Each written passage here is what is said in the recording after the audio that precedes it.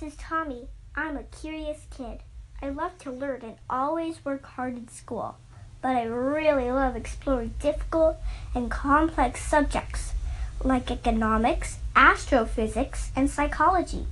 Every day I try to go to sleep a little bit smarter than when I woke up.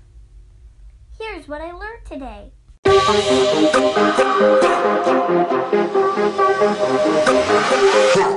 Hello everyone, and thanks for tuning in to episode 88 of the What I Learned Today podcast. Some of history's greatest tales come from Greek mythology. The ancient Greeks had many myths to share about their gods, heroes, history, and nature. Like modern-day fiction, none of the myths were true, but many had interesting life lessons that still apply today. I enjoyed the story of King Midas. Midas was the king of Phrygia. He ruled from a lavish castle with a beautiful garden.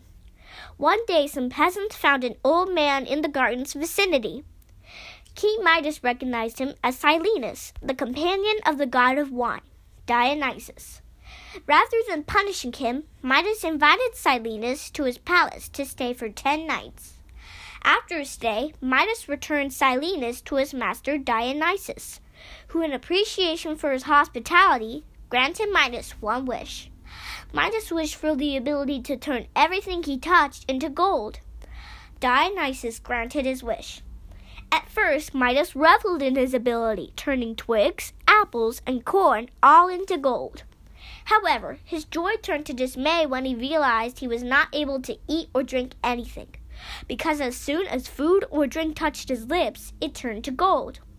He returned to Dionysus and asked him to reverse his wish. Dionysus told him to wash himself in the river Pactolus, which he did, and thus passed his gift on to the river. They say this is why the sands of the Pactolus are golden colored to this day. I think the moral of this story is it is important to not become greedy in the pursuit of material possessions, and to always be grateful for all the good things in our lives. That's what I learned today. Thanks for listening.